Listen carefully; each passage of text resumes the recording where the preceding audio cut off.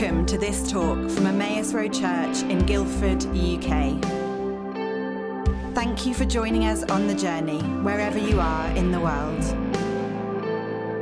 You can find out more about who we are and what we're up to at emmausroad.com.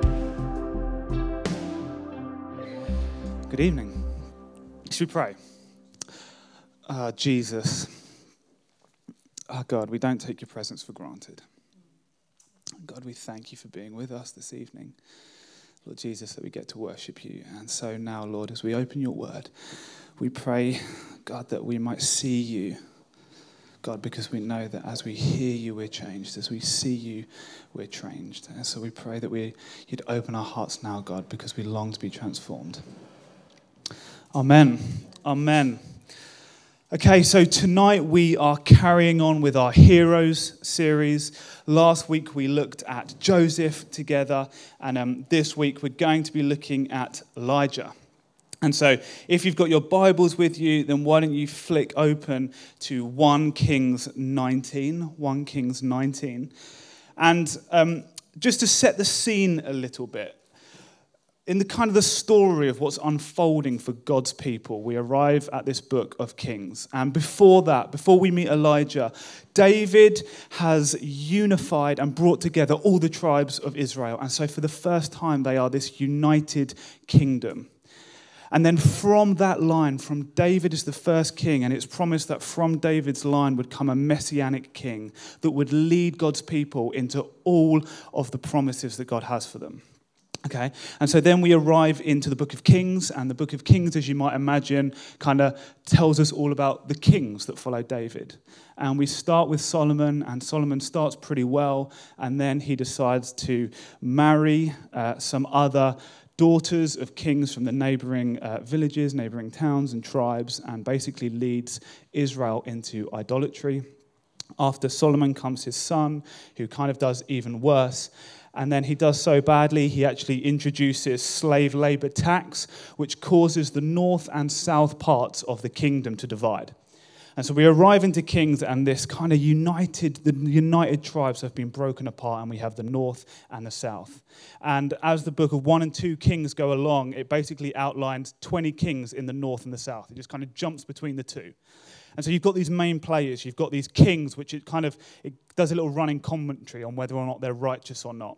And all 20 in the north are bad, and 12 in the south are bad, and 8 are kind of okay. But along with these kings, you also have the prophets. The prophets were these kind of wandering men of God, and their job was to hold God's people and hold the kings to account, to the covenant that God had made with them. Right, so they kind of were like watchdogs over the covenant. And what they would do is when they would see God's people stepping into idolatry, they'd stand against it. They'd stand against idolatry and injustice. And so that was their job. And they would say, you were called to be blessed and to be a blessing. And when they're not living up to that, these men of God would stand there and they would stand against kings. And they would call God's people back into what they were called to do. Okay, so that's the scene, and in the two most famous prophets that we come across were both based in the north, and they were Elijah and his prophet disciple Elisha. Okay, and those of us that know the story, Elisha ends up asking for double the anointing of Elijah. And what you might not know is that the Bible outlines 7 miraculous things that Elijah does and 14 miraculous things that Elisha does. And so it kind of gives you a little cheeky wink there for people who are really excited like me by that kind of thing. But anyway, so we arrive into this story with Elijah, and Elijah comes up against King Ahab and his Canaanite wife, Jezebel. Okay, and between 1 Kings 18 and 1 Kings 19, we have these 2 incredible stories play out. They're kind of these stories that are sandwiched together. And we're going to be focusing on the second one. But to understand what's going on in the second one, we need to look at the first. And so for the sake of time, I'm not going to read it, but you'll probably know the story. And it's about when Elijah has a showdown with 450 prophets of Baal. Okay, now Baal was this idol that had been brought into God's kingdom, and he was the god of the sun, and he was the god of fertility. Okay, and idolatry is important because idolatry was the Achilles heel of God's people throughout the entire Old Testament. They were always worried that their God wasn't going to be powerful enough. And so when they tried to have a backup plan, they kind of went to an idol and said, if it doesn't work out with the God of Israel, at least we've got this guy. And they'd go and they'd worship and they'd sacrifice and they'd offer to this prophet. And so Elijah turns up on the scene and he says, enough's enough. Let's have a showdown. And what we're going to do is we're going to put it to the test. Is Baal God or is the God of Israel God? Let's see what happens. And so he sets the scene and he says, let's stick an altar up. And what you can do, your 450 prophets, you can pray and they cut themselves because that was their custom, and they chant and they move around and nothing happens, right? What they're looking for is fire to come down from heaven, but nothing happens. And I love it because it goes along and as it's kind of they're chanting and they're cutting themselves and they're getting all worked up, Elijah's just kind of being all cocky and he's like, oh, maybe your God's relieving himself. Maybe you could shout a little bit louder. And at the point that they give up, the Bible has this great little verse. It says, and no one was there and no one listened. And then Elijah comes along, this single person, and he says, you know what, why don't we make this harder? I'm so convinced that my God is powerful. And you know what, I'm so convinced that he's powerful that a small miracle or a big miracle is all the same to him. So why don't you pour water onto that altar? It's going to be fine. And then they pour 3 bucket loads of water onto the altar. And then he says this really simple prayer. He says, God of Abraham, Isaac, and Jacob, prove that you're real and turn the hearts of the people back towards you. That's his prayer. Stunning. And then fire falls down from heaven. It burns up the altar, and all of the prophets of Baal are put to the sword. Okay? It's this sort of stunning moment in Israel's history. And then just after that, Elijah goes. It hasn't rained. He prayed that it would stop raining for 3.5 years. And then he goes back and he prays again. And he says, Lord, would you send the rain? And all this rain comes. It's a stunning moment.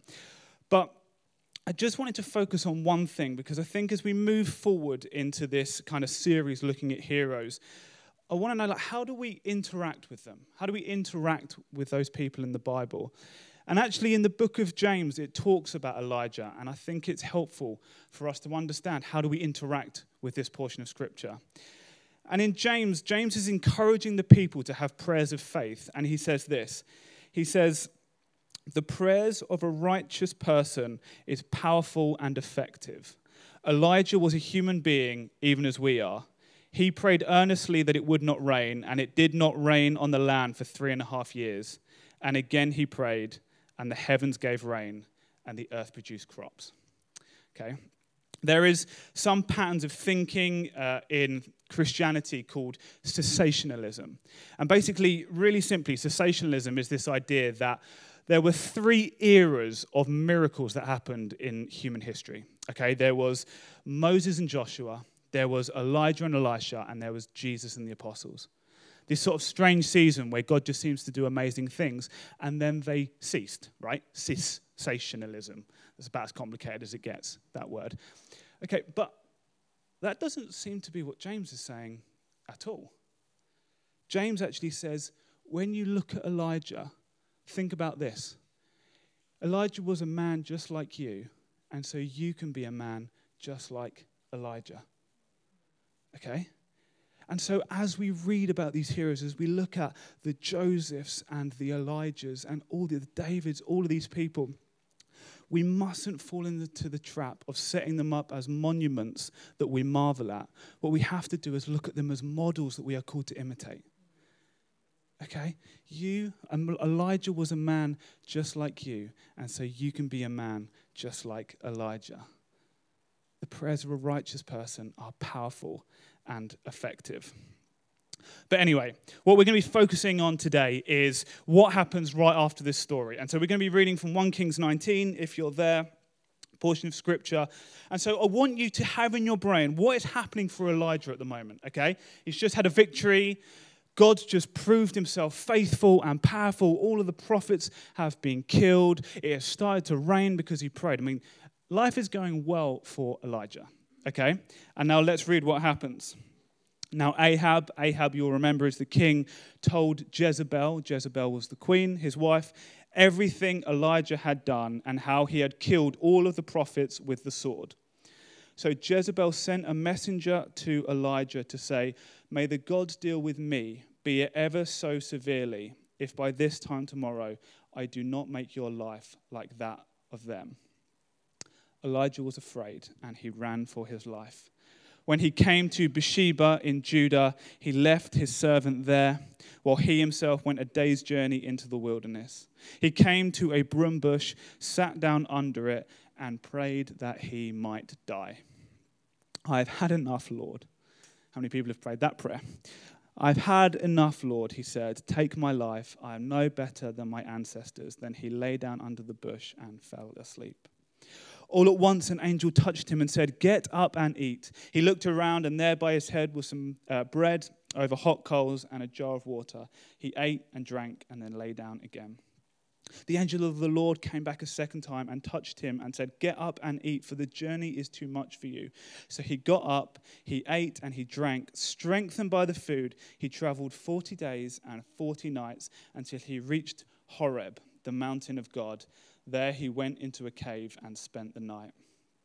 And the word of the Lord came to him, "What are you doing here, Elijah?" He replied, "I have been very jealous for the Lord God Almighty. The Israelites have rejected your covenant, torn down your altars, and put your prophets to death. I am the only one left, and now they are trying to kill me too." The Lord said, "Go out on the mountain in the presence of the Lord, for the Lord is about to pass by." Then a great and powerful wind tore the mountain apart and shattered the rocks before the Lord. But the Lord was not in the wind. After the wind there was an earthquake, but the Lord was not in the earthquake. After the earthquake came a fire, but the Lord was not in the fire. And after the fire came a gentle whisper. When Elijah heard it, he pulled his cloak over his face, and he went out and stood at the mouth of the cave. Then a voice said to him, "What are you doing here, Elijah?" He replied, "I have been very jealous for the Lord God Almighty. The Israelites have rejected your covenant, torn down your altars, and put your prophets to death. I am the only one left, and they are trying to kill me too." The Lord said to him, "Go back the way you came. Go to the desert of Damascus. When you get there, anoint Hazael king over Aram. Also anoint Jehu, son of Nimshi, king over Israel. And anoint Elisha, the son of Shaphat from Abel-Meholah, to succeed you as prophet. Jehu will put to death any who escape the sword of Hazael, and Elisha will put to death any who escape the sword of Jehu. Yet I reserve 7,000 in Israel, all whose knees have not bowed down to Baal and whose mouths have not kissed him." Okay, so, wait, back up a minute. So Elijah has stared 450 prophets in the face. And he said, "Just you watch. My God is about to do something amazing." Right? There's a cocky fearlessness in Elijah at this point. And everything goes right. God shows up. God shows powerful. And then a message comes from Jezebel. And his fearlessness goes to such deep terror that he becomes suicidal. What a difference a day makes, right? What is happening to Elijah? Like, it would maybe make sense if you could understand, okay, this is the first time he's threatened with death. But he would have known, if God hadn't have shown up to him, he would have been humiliated, he would have been imprisoned, and he would have been executed. So what has happened to Elijah between those two moments? 24 hours. Why has he gone from such deep fearlessness to such intense terror that he has become suicidal? Well, I'd like to suggest to you that the key to understanding Elijah's journey is in this simple sentence. The power of the Lord God came upon Elijah, and he ran ahead of Ahab all the way to Jezreel. Okay, and it's on that journey he gets the message. So what was Jezreel?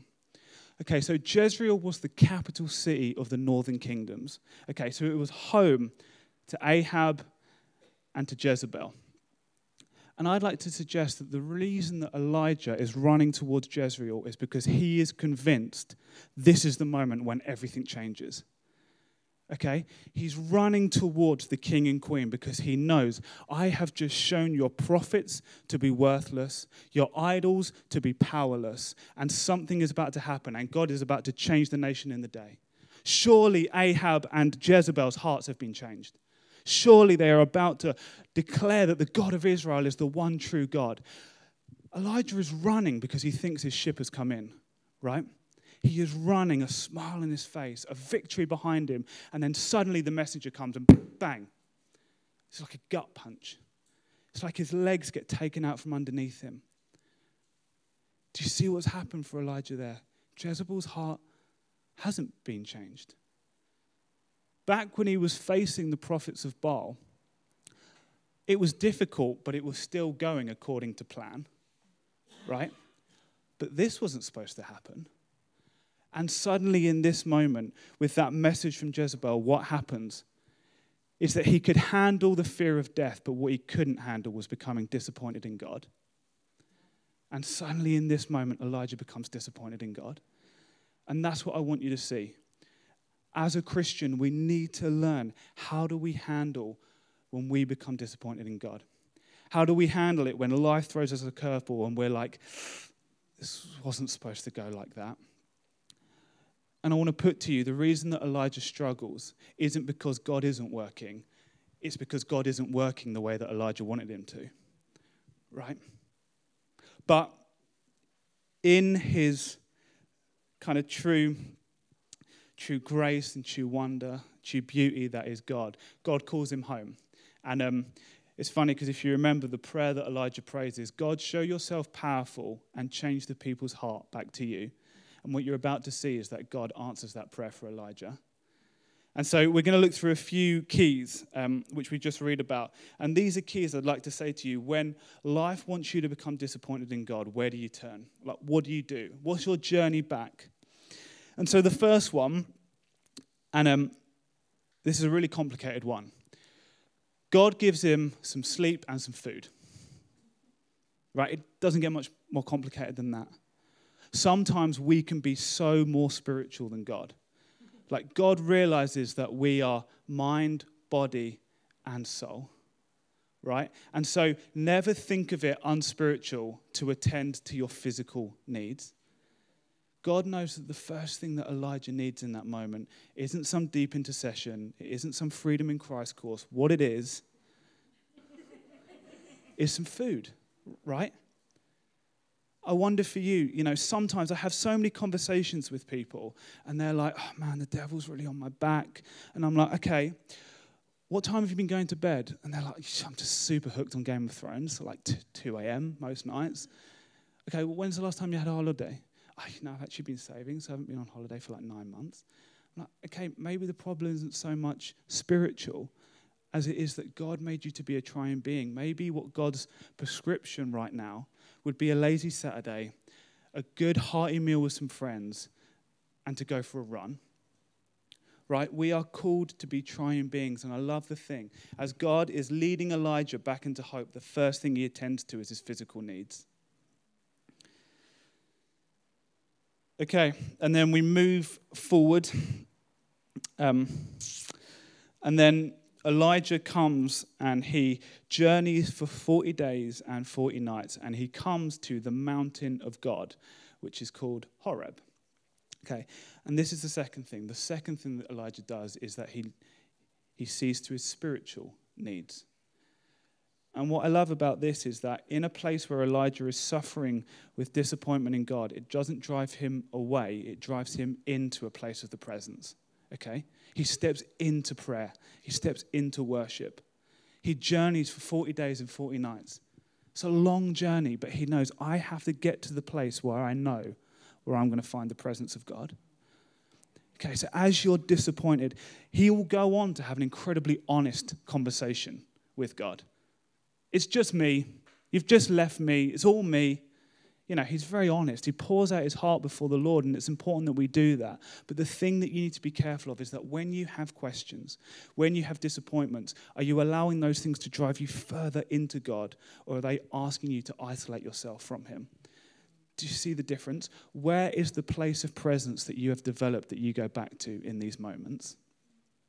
For me, and I told people this morning, when I'm struggling with something, the last place I go is a 24/7 prayer room. Don't tell Pete, okay?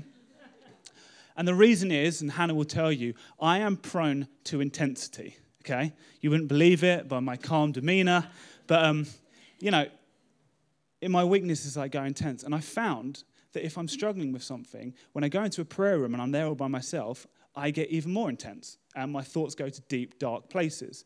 And so what I found is where I go is I go for a long drive. For me, there is something about doing something that engages part of my brain on almost like an autopilot, that I encounter God and I come back to him. But maybe for you it is a prayer room. Maybe for you it's worship. Maybe for you it's running. I don't know, whatever it is, but what is the place of presence for you that when you have questions, you return to? Okay, and the next thing that we're going to see is Horeb was known by a different name in biblical times, and it's a name you might be more familiar with. Horeb was the same mountain as Sinai, okay? And so for those of you that are kind of well acquainted with the Bible, you'll be thinking that Sinai was famous because it was the place where Moses went to meet with the Lord, okay? So when Moses went to meet with the Lord, he would walk up the mountain of God, Mount Sinai. And actually, if you probe a little bit deeper, you'll realize that the Bible is sort of saying something to us in that, because it says that Elijah goes and he finds a cave. Another word that was easily translated in the Hebrew for cave was cleft. Okay, and so some theologians would say there is a good chance that Elijah was in the very same cave, the very same cleft that God placed Moses when he caused all of his goodness to pass before him. And did you hear the language? He says, Elijah, the presence of God is about to pass by. Do you see it's the exact same phrase? Moses, the presence of God is about to pass by. And now, this is important because I don't know if you're like me, but when I read this story, and I read that, when I was young, and it was like God sent the earthquake and the wind and the fire, I didn't really think, because it says that God wasn't in them, I kind of read that as they weren't from God. And so I kind of thought like it was just a day of unusual geological activity, right? I think I was young, and I was like, oh, that's interesting. Like the forecast for today is earthquake, winds, and fire. But God isn't in those things. Obviously, that's not what the Bible is saying. The Bible is obviously saying that those were from God. He just wasn't in those things. And so, why is that important? Well, for the person who stood on Mount Sinai and met with the presence of God, God appeared to that person as fire, right? We met God. Moses met God in the burning bush, and then he followed the pillar of fire every day. We see God in other places turn up as wind. We see God turn up as earthquakes, right? So the Bible is saying that God sent these things. The exact same things that he turns up for other people in other ways, but for Elijah, he wasn't in them. What's going on here? Well, cast your minds back to Moses. What was happening for Moses? Moses was called to go and face down Pharaoh, and he was afraid that his God wasn't going to be powerful enough. And so what did God show up as? Power, fire, plagues, okay? But then you jump over to Elijah, and what is he? He's convinced that God is going to have to turn up as power. He's going to overthrow a government. He's going to change a nation in a day. And for Elijah, God appears as a gentle whisper. Do you see what's happening? For both people, they had placed God in a box, assumed that he could only operate in one certain way, and when he didn't, they freaked out. They became derailed. They partnered with disappointment because they both forgot that his ways are far beyond our ways. Right? Do you see what's happening here for Elijah? God is saying, yeah, Elijah, I could do all of those things, but I'm actually doing something different. I'm coming as a still small voice. But Elijah couldn't see what God was doing because he has become blinded by what he thought he should be doing. And then the amazing thing is that God goes on to say to Elijah, you think you're the only one? I actually still have 7,000. 7,000 that you know nothing about. And that's the thing. As soon as we take our eyes away from what we think that God should be doing, we'll realize that he is doing so much more than we could ask, think, or imagine. this almost exact same scene plays out again with another one of the prophets. And in fact, in the New Testament, and in fact, the Bible says that this prophet was the greatest of all the prophets, John the Baptist. So John the Baptist's story is that he leaps in his mother's womb when he comes into contact with Jesus. He's the one who sees him coming down the shore and says, "Behold, the Lamb of God who takes away the sin of the world." The first person to say that about Christ. He's the one who baptizes Jesus. But then you go forward in the story a little bit, and John finds himself in prison. And then something happens, and he sends his disciples to Jesus, and they say, "Are you the one, or should we look for another?" Can you hear the heartache in John there? Like, this wasn't supposed to happen. It wasn't supposed to be in prison. And what I love about Jesus' reply, you can read it in Matthew 11, is that Jesus doesn't rebuke John. He doesn't say, "I thought you were a prophet," right? We don't see any of that. But nor does he pity John. We don't see Jesus saying, "I'm so sorry, yeah, I know, like, sorry you're in prison." Do you know what he does say? He says, "Go back and tell John this. The blind see, the lame walk, the lepers are cleansed, and the poor have the good news preached to them." The devil is the god of tunnel vision, okay? He's the master of tunnel vision. What he loves to do is reduce the entirety of what God is doing down to that one question and that one unanswered prayer. And actually, when you bring those to Jesus, so often what we'll do is we'll say, take a step back, expand. Your disappointment has blinded you. But actually, if you step out of that, you'll realize that I am doing incredible things. The easiest way I know to step out of that is thanksgiving. There is something deeply spiritual and profound about just choosing every day to give thanks for what God is doing. I don't know if you've ever noticed that with someone. You say, like, "What are you thankful for today?" And at the beginning, they always struggle. Like, I don't know anyone who kind of finds that easy straight away. When I was growing up, I had a little brother who was like 10 at the time, and we were doing a thing where we were going around. I've got quite a big family. As you know, we employ some of them. And I've got 4 brothers, and so at the time, my little brother was 8.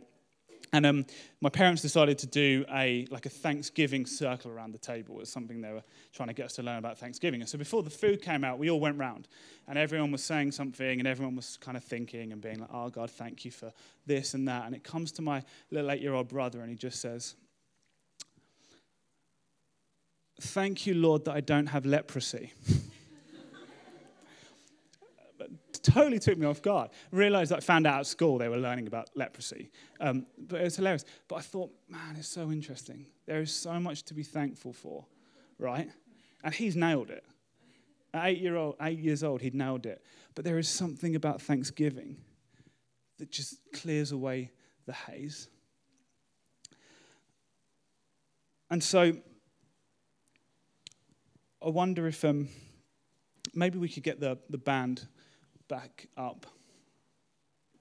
I wonder if we could just respond to this a little bit. And, you know, maybe for you, you're finding yourself here and like, life's okay, like it's going fine, it's not too bad.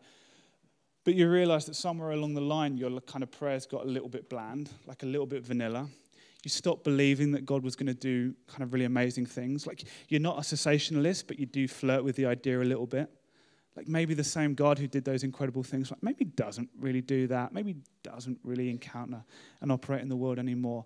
And God is wanting to say, like, remember, as we learn about these heroes, let them pour fuel on the fire of your prayers. Like, maybe it's time to start dreaming big again. Or maybe for you, you know, you really relate to Elijah's journey. Like, you know exactly what it's like to be running towards Jezreel. Maybe this year, you know, you were like, this is the year that I'm going to get a promotion. Maybe this is the year that relationship is going to find some clarity. Maybe this is the year of healing, like I've been prophesied that God was going to heal. Whatever it is for you, you know what it is to be running towards Jezreel, and suddenly something happens. That bill comes in, that other person gets promoted, that relationship actually struggles more than it gets easier. Whatever it is, and you're running, and suddenly, bang, and you've realized that disappointment has been allowed to take root in your heart, and you no longer bring that to Jesus. Suddenly you find that you're isolating yourself a little bit. And the word of the Lord to you today is step away from that pain for a second. Open your eyes. What is God doing all around you? Who are the 7,000 that you've forgotten about? You feel like you're all by yourself. And you're like, because the Bible says that he doesn't call us servants, but he calls us friends. And what's his definition for that? He has made known to us everything that he sees the Father doing. God doesn't want us. I get the whole thing of like, the Lord works in mysterious ways. And he does do that. But he doesn't want to do that in a way that you're blind and you're playing second guessing all the time. Jesus says that you're a friend. I want to tell you exactly what I'm doing. And so maybe we could jump to our feet. I'm going to pray. And, if you want to come down, if there's anything tonight, we've got Hannah and Mike and Jazz and George, and these guys are incredible. We'd love to pray for you. But maybe you just want to respond yourself. Maybe the kind of Spirit is whispering to you about stepping back in, realizing that God maybe isn't going to work the exact way you thought he was, but he actually has an incredible plan for your life, and you stop believing that somewhere. We always set up idols in places that we don't really trust that God's going to come through for us. And an idol is anything that you have to consult before you say yes to Jesus. So maybe Jesus is calling you to be outrageously generous, but you realize that you've got to go and check with that savings account first because you're worried that he won't really be your provider. Maybe the Lord is calling you to commit to this church, but you've always got restless eyes looking. Maybe somewhere else would be better. Maybe some other job would be better. So maybe some other relationship would be better. And the Lord is saying, trust me. And so, Lord, we love you. Thank you for your word, God, that speaks straight to our hearts. Thank you for the testimony of incredible men and women in the Bible, God, who showed us the adventure of living with you. And so, Lord, I pray specifically for everyone here who's got a little bit disappointed when life's been a little bit tricky, God, and the enemy has been whispering lies about the fact that you're not really powerful. I pray just like those people on that mountaintop. I thank you, God, that you're changing hearts in this room. You're calling us home. You're calling us back into a place of trust. And we love you, Jesus. Amen.